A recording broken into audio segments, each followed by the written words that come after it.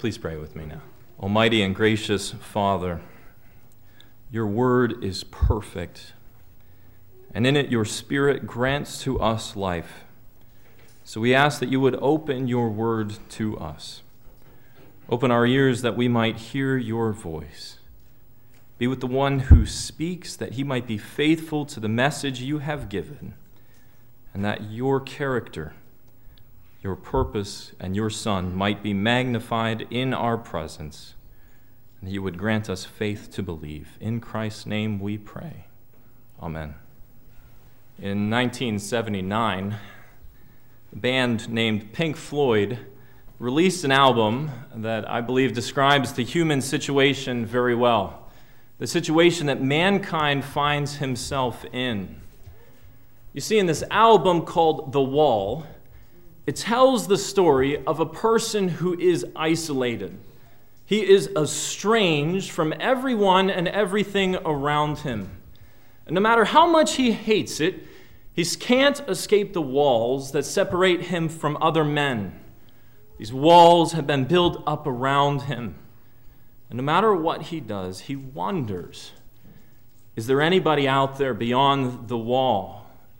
Is there anyone who can help me? Is there anyone who can reach me, who I can touch, who can know me? Or is he doomed to live a life without communion, without fellowship, without hope? At one point in the album, the man wonders if there is any hope at all, if there is any hope of ever getting beyond the wall. Or is he doomed just to be another brick in the wall? Is he just another cog in the machine that doesn't know anything about true fellowship or communion with other men?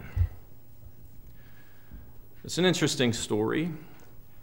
And I think it's interesting particularly because in our modern age that we live in, there is possibly no greater pain that men feel more acutely than the pain of separation from one another.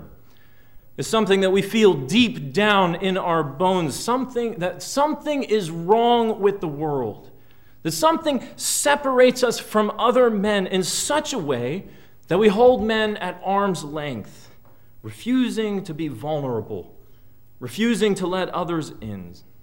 We call it different things: isolation, estrangement, depression, loneliness, alienation, but they all get at the same root issue. That deep down we know there is a problem within us that keeps us distant from each other. Even our closest friends and family never quite come the whole way in and break through that particular wall. We are strangers to one another, desperately in need of communion. And as we come to our text this morning, this estrangement that we feel with one another is actually what is before us in our text. This distance that separates us from one another has an origin, and that origin is in our separation that comes from God. You see, at one time, we were strangers who were far off. Strangers who were far off. Our text opens up in verse 11 this morning, and it starts out with bad news. It's like Paul is circling right around and using the same structure that he just used in verses 1 through 10 of chapter 2, where in those chapters he laid out for us the sinful condition that we are by nature found in, that we are children of wrath. And eventually he moves on to how the people of God become children of mercy.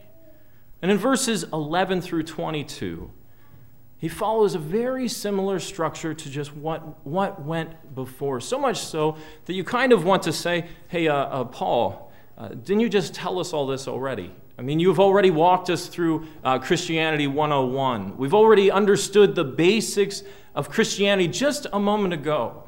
What are you doing this for? Why are you recycling similar information in a new way? And yet, God, directing the hand of Paul, knows what his people need to hear, and he knows what his people need to know. And he wants us to see again who we once were. He wants us to see how deep our need is in order that Christ will be most exalted and most glorified. I've heard it said before that we see Christ most exalted when we are on our knees. What that means, what that speaker was particularly referencing, is that when we see how desperate our need is, how great our need is, then we see him most plainly exalted high above us. And so Paul comes at the main problem mankind faces again, only this time he does it from a slightly different angle. And he tells us that we were once Gentiles in flesh, strangers to the covenant of God. Paul tells us that we were not circumcised, but we were of an uncircumcised people. It's interesting language that Paul capitalizes on. It's interesting what he uses here. This language has all kinds of implications that are carried along with it. But Paul is primarily speaking to Gentiles, and he is pointedly reminding this congregation of Gentiles who they were. He says, you weren't anyone special. You weren't given any special promises of God. Your ancestors were worshiping rocks and trees, while the God of the Bible, Yahweh, was revealing himself to the people of Israel, and you had no part in that revelation. You were strangers to the covenants of God. You were outcasts. You were outsiders. You had no place in the presence of the Almighty. It's not exactly warm and fuzzy way to begin here. But his point is simply, as Gentiles, which we all are, by the way, most of our ancestors in truth were worshiping stones and trees. But as Gentiles, you were unwelcome in the presence of God because you were considered unclean and unfit to draw near to God. If you were even interested in trying to draw near, you simply would be consumed in divine wrath. It's like a slap in the face at this point. It's like Paul saying, remember your place, boy. Don't you dare forget who you are or where you came from. And your place is lower than the dogs who ate from the table scraps of the Israelites. Notice how desperate the situation is here for the Gentiles in verses 11 and 12. He says, you were alienated from the commonwealth of Israel. You were not citizens of the people of God. You had no rights within their camp. Your citizenship did not belong to God, but to Magog. You did not belong here. You were strangers to the covenant.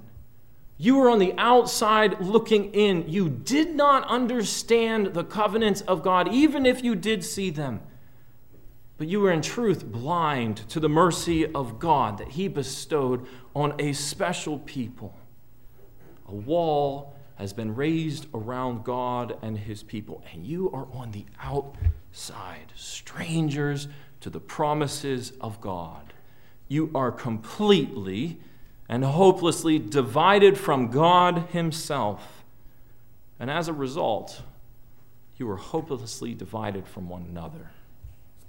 The separation of man from one another is rooted here in their total separation with God. Verse 11 says, you were without God. Not only was God not in your presence, but you were a godless people. You were far from him. Nothing that you could do or say or think could bring him close to you, and you don't want that at this point. The language in Scripture of being far off, especially at the beginning of verse 13, is never a good thing when you're in the Scriptures. It calls to mind specifically judgment and separation, being lost without any hope of ever being found, withstanding the divine justice and judgment. Paul says you had no hope. Without God, without the promises of God, this is where it always ends. This is where it always leads. No hope, no longing expectancy, no assurance of any kind. Without God, you simply look around this broken world and you look at the walls that separate you one from another. Walls first created by our separation from God himself, and you see no meaning in this life. We have to create our own meaning. And that only leads to more despair, to further estrangement and alienation. Because the bottom line here, the bottom line that Paul is getting at, is that is how things stand when you are separated from Christ and you know him not. When you are far off from him, this is what the world looks like. This is who you are when you stand separate from him, who is the head. And then the story turns. And there's a sudden shift here, and we see no longer strangers who are far off, but sons who are brought near. Sons who are brought near. Verse 13 tells us, "But now in Christ, you who were far off have been brought near." God interceded. God no longer keeps you at a distance, but he allows the scales to fall from your eyes and brought you near. No longer are you counted as strangers to the promises of God, the promise to draw near to a people. Instead, now you are counted as sons. Verse 19, you belong to the household of God, and now you no longer beg for food or for table scraps outside the city gates, but now you have been made fit to eat at the table of your God, who sets a bountiful feast before you as the Father who kills the fatted calf and welcomes home the prodigal son. No longer are you alienated. No longer are you citizens without any rights in the kingdom of God, but now you are, verse 19, fellow citizens with the people of God. You have all the rights and privileges that the sons of God enjoy. No longer do you stand outside looking in, not understanding. No longer do you stand outside the walls, separated from God and from man. But now you have been brought into the very presence of God, into the inner courts of God's dwelling place. No longer is God standing far off at a distance, standing in judgment over you, but now he is near. And when he is near, he comes to you in peace. Christ himself is our peace. He hands you the olive branch and invites you to dwell within his gates, in his presence, in perfect communion with himself. Christ broke down the dividing wall of hostility in his own flesh. It's interesting what Paul has in mind here as he's been using these allusions to Gentiles, speaking about the problems that Gentiles specifically undergo. Paul has something specific in mind that he shows what he's talking about. He's talking about a dividing wall of hostility that touches even beyond what we've already noted about how much the Gentiles were estranged from the Jews and separated from them at all costs. You see, in the first century, if you were to look upon and behold the Jewish temple with your own eyes, you would see a building that was surrounded by courts, and the innermost parts were raised up higher than the outermost parts. And the innermost parts were closest to the temple itself, where the Holy of Holies was, where God was said to dwell. And right next to that court, right next to the Holy of Holies, was the court of priests. So we're going outward now. The court of priests, where only male members of the tribe of Levi could enter this particular court. Men who had been set aside for the service of Yahweh. And attached to that court, attached to the outside of that court, was the court of Israel, that only male Jews could enter. And attached to the outside of that court was the court of women, which was as close as Jewish women could get into the presence of God. This is like the mafia here. The more closely you work with the people, the more you work your way up, the closer you get to the Godfather. The closer you get to the Holy of Holies, the closer you are to God himself and in his presence. And the opposite is true as well. The further away you are, the further you are from God himself. And as you exit the court of women, you go further away from the Holy of Holies. You would descend a set of stairs, and you would go to a level area where in the middle of this area was a wall that was built the whole way around it. And then, after this wall, you would descend another 14 stairs into the court of the Gentiles. And inscribed on that wall, that wall that separated the Jews from the Gentiles, were written these words: "No foreigner." By the way, that's the same word that Paul uses here when he says stranger. He says, "No foreigner is to enter within this wall, an embankment around the sanctuary. Whoever is caught will have himself to blame for the death which follows." People of God, there is a real and deep separation of these peoples, one from another, Jew and Gentile. It is a hostile divide between these people. A true wall has been erected, and it has been standing for upward over 1,000 years. But Paul tells us Christ broke down the wall of hostility in his own flesh. It doesn't exist anymore. Christ, when he came and died on the cross, when he was bearing the sins of all those who would by faith rest in him, he tore down that wall that Gentiles might flood into the Holy of Holies. Christ gave the Gentiles access to God. He made way for those who were far off to be brought near into his very presence. And he did this, verse 13, by his very blood. He did this, verse 14, by abolishing the law of commandments. In other words, what Paul is saying here is that Christ brought us near as sons, but fulfilling the law of God by doing all that the law of God commanded him to do, doing all that we could not. He stood in our place as an innocent man, and he interposed his precious blood for our souls. Christ tore down the wall that divides men from God, that separates men from the very presence of the Almighty Creator.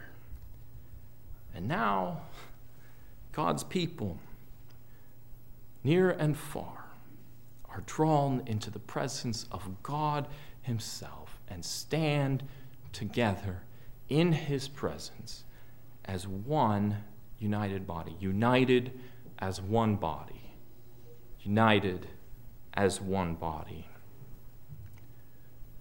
In verse 14 through 22, Paul really makes a big deal out of this new oneness that has built up the people of God.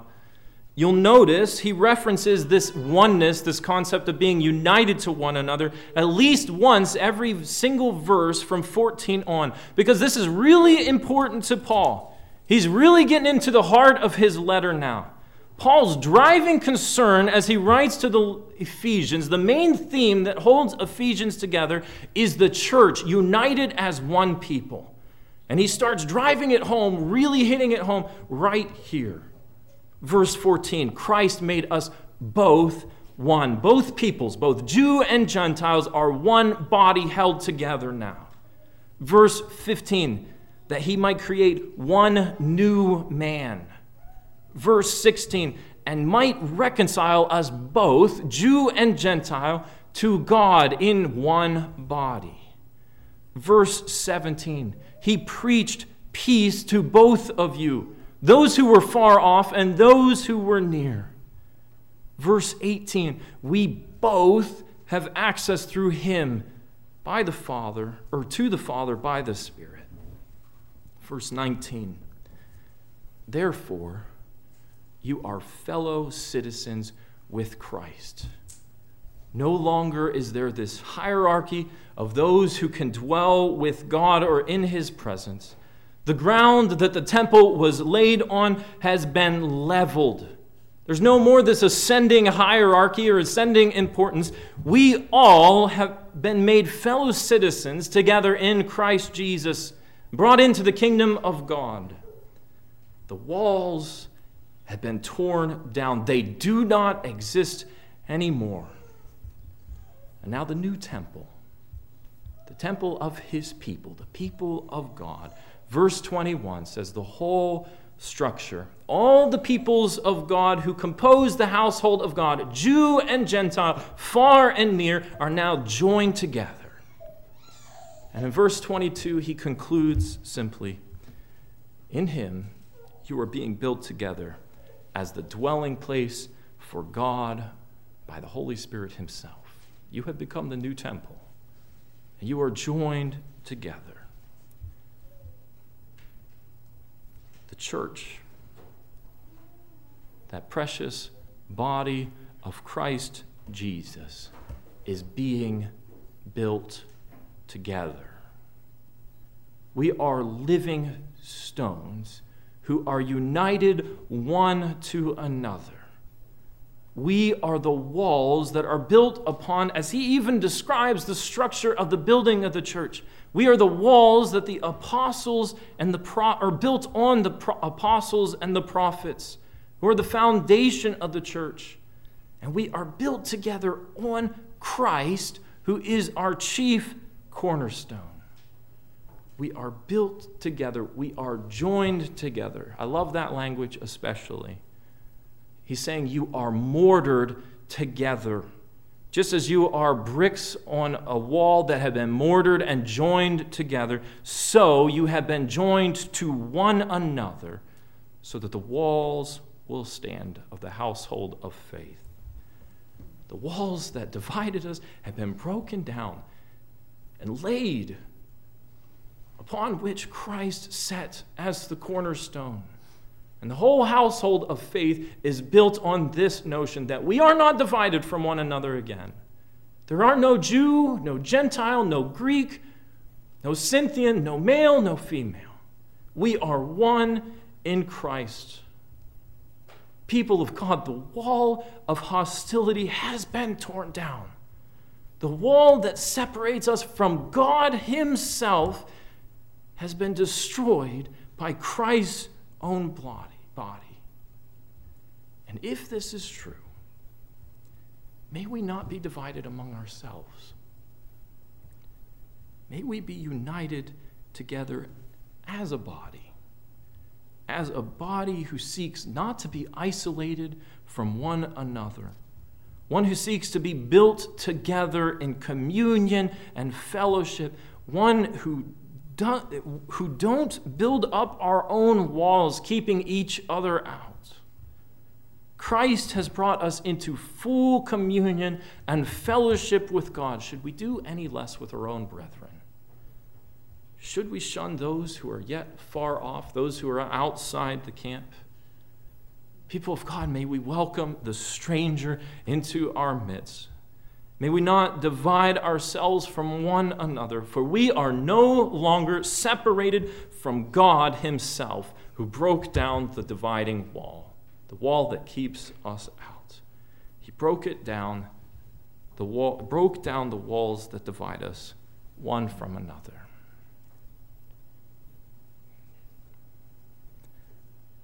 People of God, Christ has united us to himself.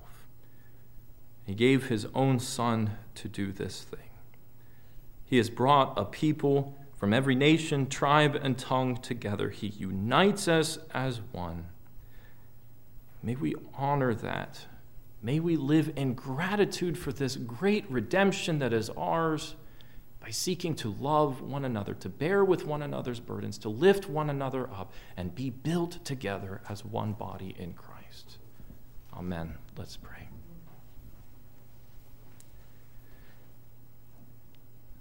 Father God, we come before you as your church, those who have been built on the foundation of the prophets and the apostles and Christ Jesus himself.